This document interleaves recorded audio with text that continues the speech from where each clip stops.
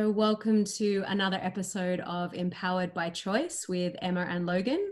I'm very excited because today we're joined by one of my teachers, Panda Chi.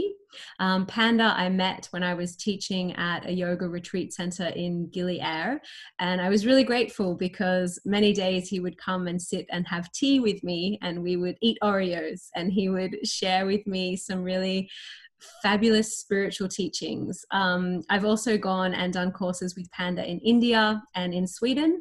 And one of the reasons I was most drawn to him as a spiritual teacher is Panda was previously a professional circus performer. So that really appealed to me. So Panda, welcome to our podcast. Thank you very much. I'm happy to be here. And can you tell us a little bit about your journey? So how did you get from being a juggler to where you are today? Okay. Actually, I started when I was 12 years old, and that wasn't through juggling. Actually, it was through Tai Chi. And Tai Chi had such a, how do I say, a big effect on my life and on me and everything that I did. So actually, I started to juggle because of Tai Chi, in actual fact. But what it was mainly what I understood from Tai Chi, which I was able to embrace quite deeply, was the philosophy. Okay, and because Tai Chi is actually a philosophy, and that philosophy is based on Taoism, which is how nature functions, the function of nature, and the properties of nature, the essence of nature. So that's how I actually got into many things, was through this philosophy of Taoism, in actual fact. Even though that led me later to my realized teachers, my spiritual teachers that were able to impart with me the truth, whatever that means to people. So I try to use that term in the sense of absolute truth. So that means what is actually true is something that does not come or go, appear or disappear, that is constant all the time. That is what you could call real. So many times we have experiences, and I call that phenomena, because it comes and goes. You have an experience, but then, it can be a wonderful experience or a really amazing, how do I say, realization. But then after, you'll see it doesn't stay, it goes. So I call that phenomena. So something that doesn't come or go, that is always constant all the time, I would say is true. Absolutely true. Because it doesn't move anywhere, it doesn't change, it doesn't go anywhere. And that's what truth is, eternal truth, what I call eternal truth, or divine truth. So that's how do I say, the basis of self-realization, to realize what you are. And if you do realize that, you'll realize you are that truth, something that doesn't come or go. But most people, we experience you could say, our personal identification to what we think truth is, which is coming from our ego, our personality. And that's coming and going, appearing and disappearing. One day it could be true, but then you find out the next day it's not true. So this truth is subjective, it's not objective. And so many of our dealings with things, objects, and with the world are built upon this subjective truth. So that's why we suffer, because we go back and forth all the time, not really knowing what is truly true. And that is a process of discovering yourself, the part that I talk about that is always constant, that is always there for you. It's actually perfect and it's beautiful, and you don't have to do anything for it. And this is the problem with the ego. The ego, you have to do everything for all the time. So it's very tiring, actually. Sounds exhausting. Yeah. Can you talk a little bit more about the ego? Like, what do you mean when you speak of the ego? Okay. Ego is the identification to yourself.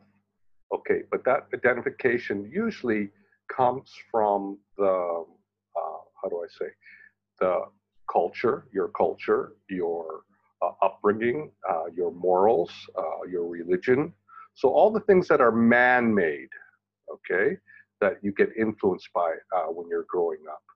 So those are usually the, how do I say, the identifications that we take on to ourselves, which forms our personality. So what you like, what you think is good, compared to Logan, is that it's quite maybe very different. But if it was really true, it'd be the same, wouldn't it? But because it's not, it's subjective. So that means your interpretations or your opinions or your judgments, they're subjective because they're not the same for everybody. So it's a subjective. The truth, as I said, is the same for everybody. It doesn't change. It doesn't go nowhere. It's the same. That would be the absolute truth. So. And how are I could able to experience this absolute truth? If I tell you, it's so simple, but nobody can do it. Simple but not easy. Okay. If you really want to know the truth, don't do anything. Don't do anything? Don't do anything. Don't touch a thought. Don't create a thought. Don't do anything. Even the idea of doing something, get rid of it. And then what you're left with is the truth. Anything that you create is adding something, right? So whatever you add to is not the truth. The truth is actually when something is naked, that there's nothing being created. It's just what is. That's the truth. Now, I always say the example would be like where you're sitting, okay? Okay, so look around you.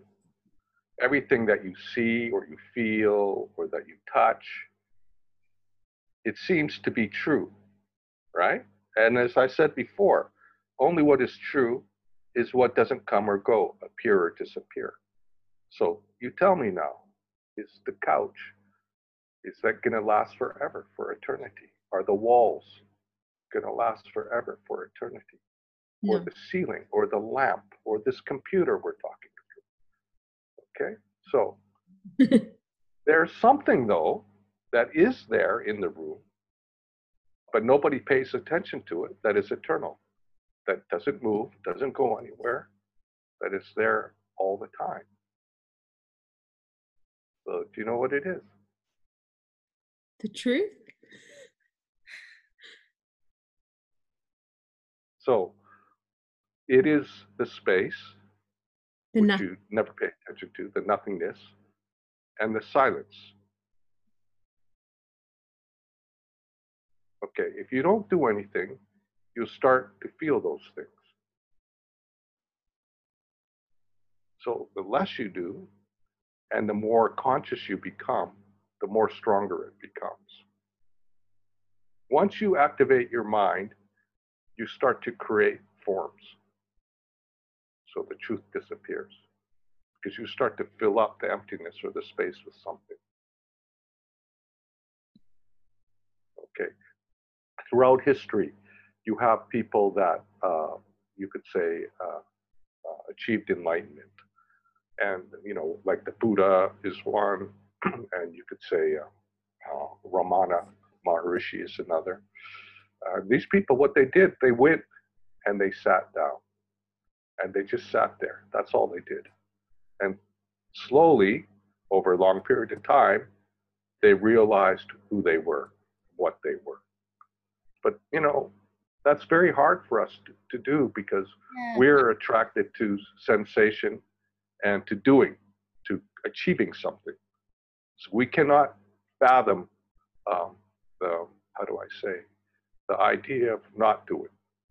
So I'm a really good example because I grew up, like you said, I was a professional juggler and circus performer. And I was really good at practicing. I practiced 10, 12 hours a day, constantly for years. So I was really good. And when I met my teacher, when I was in my late 30s, remember I started when I was 12, but in my late 30s, I finally met a realized person. And he told me, don't do anything. Now, I couldn't handle that. I couldn't take it, because I've been used to doing stuff all the time. And I thought, is he crazy? If I don't do anything, nothing will happen. And of course, because of his presence, because he was in that state of non-doing, of just being a vessel, like the nature, for the expression of whatever you want to call that, God or that or whatever, to go through him. And he was conscious of it. So I became conscious of that in his presence. And I realized that, yes, in actual fact, when I don't do anything, then I connect myself to that. Do you think that becomes challenging for people, I guess, living in society as we do now, with, I guess, the way society functions, like in terms of jobs and households and Kids.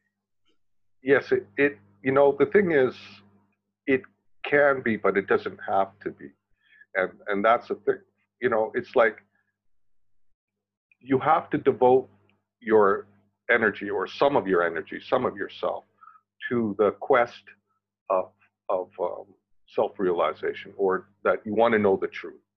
Because basically, that's the motivation behind the life, is the, how do I say, the desires we have starts to manifest everything for us. Because I always say, like, in essence, you are the essence of creation. Okay? So it's your protocol to create. But what are you going to create now? Now that's up to you, what you want to create. Yeah, but whatever I always say, whatever on the top of your list, you'll create it. Now, most people, they want to create security, or they want to create some type of fulfillment for themselves. Okay, I mean, most people want to be happy.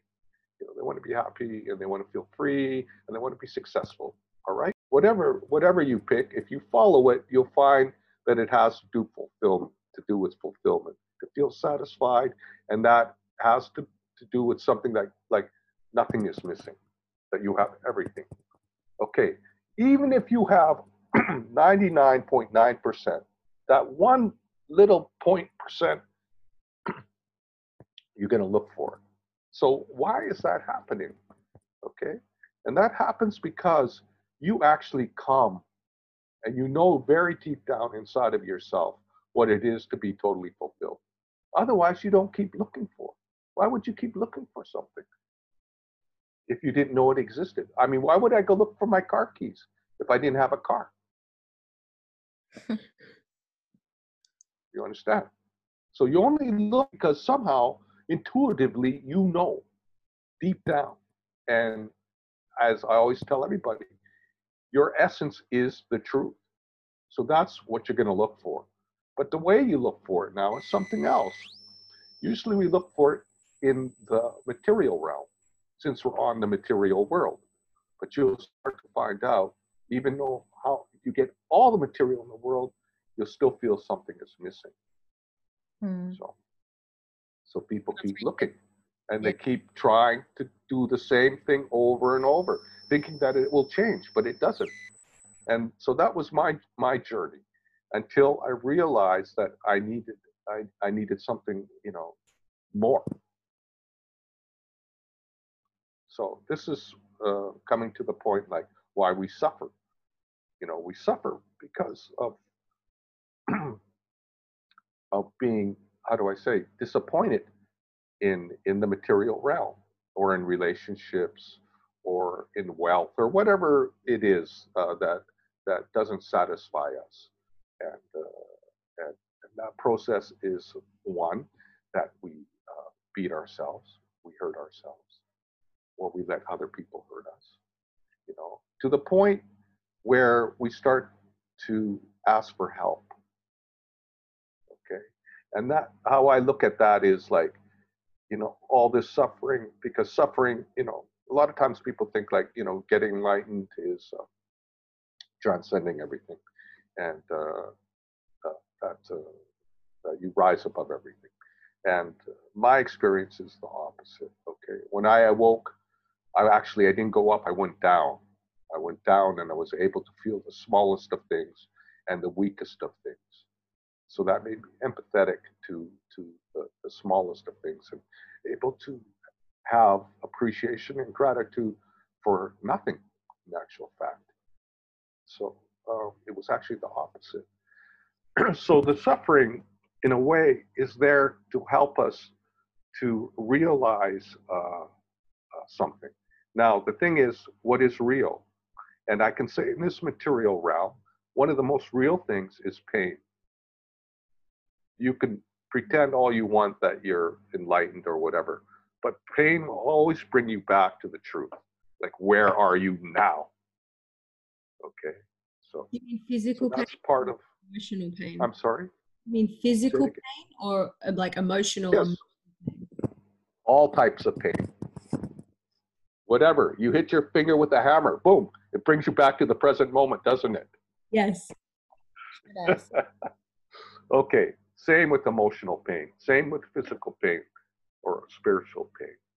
Spiritual pain is the most difficult because you can't track it. Because you think it's to do with your body, then you fix that part of your body, and then you find out the pain moves somewhere else, but you still have the pain. That's because spiritual pain is emotional pain, that you are not be able to release something emotionally in some part of your life that you stored up somewhere, and you're carrying it around with you, but you don't know how to get rid of it. You think it's the material, but it's not. So this is difficult to understand unless you meet somebody that has had it and they can start to explain it to you. I think some people call it your pain body. Yeah, Eckhart Tolle refers to it as the pain body. Yeah.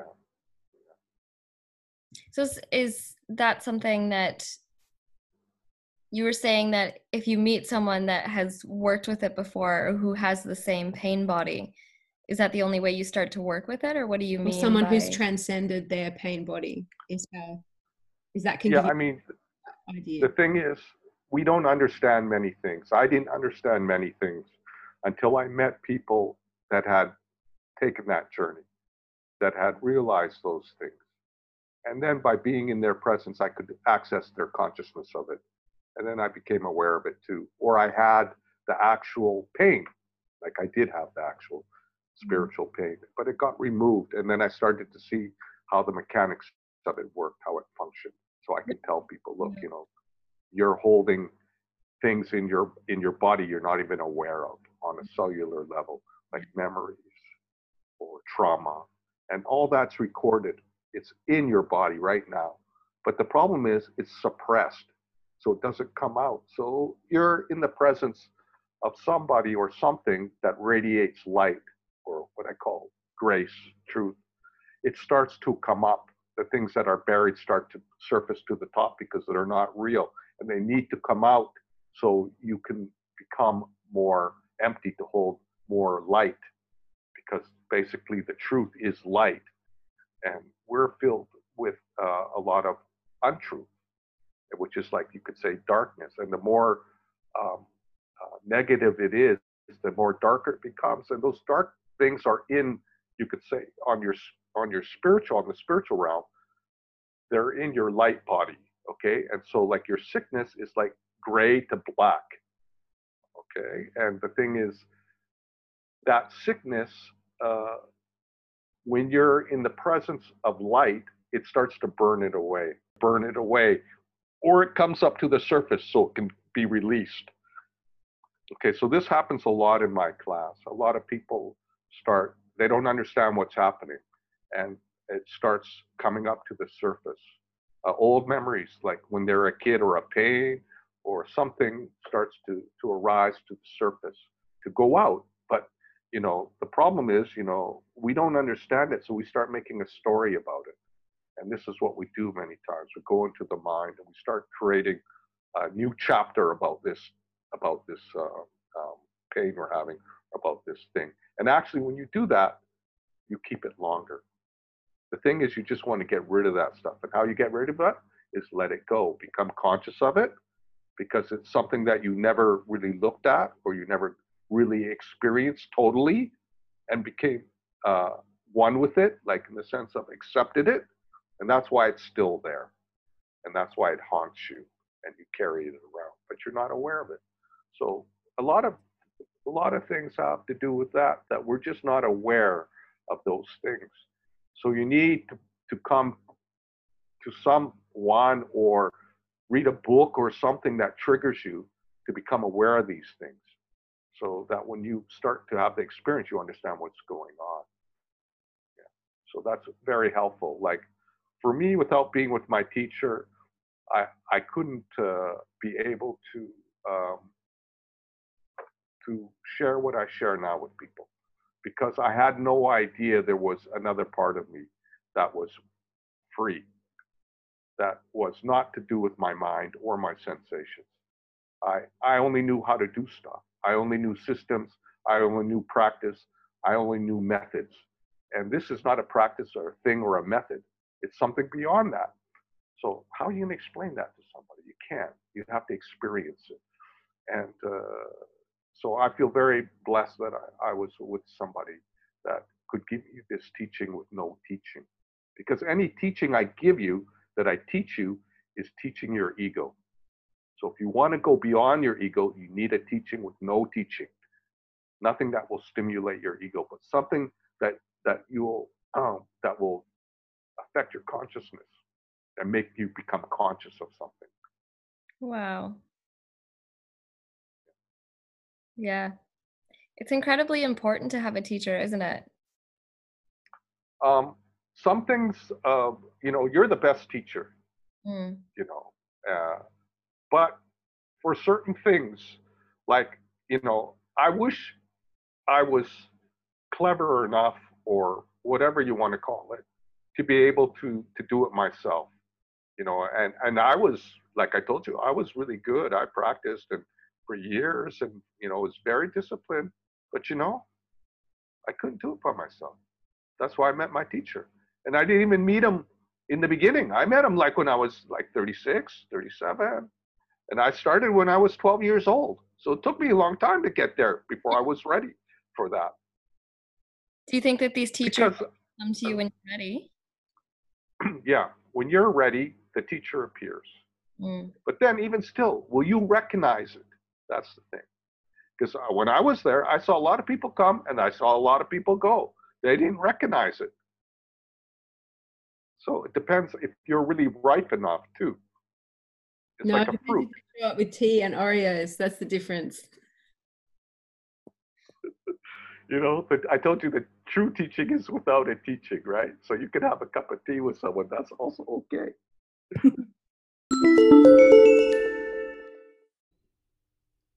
Empowered by Choice is now proudly sponsored by Sydney Pole Online. No pole? No problem. Offering over 50 live classes each week, and with a growing library of on-demand videos with classes in everything from yoga and meditation to pole dance and burlesque, Pilates, bar, and flexibility programs. You can create the perfect home experience that suits you. Take as many classes a week as you'd like, maybe even try out something you wouldn't usually do. Are you going to try twerking? Nah, maybe burlesque. Just you, your time, your space. Sydney Pole is currently offering 5 free classes so you can try it out with no commitment. Visit sydneypole.com and create your workout your way.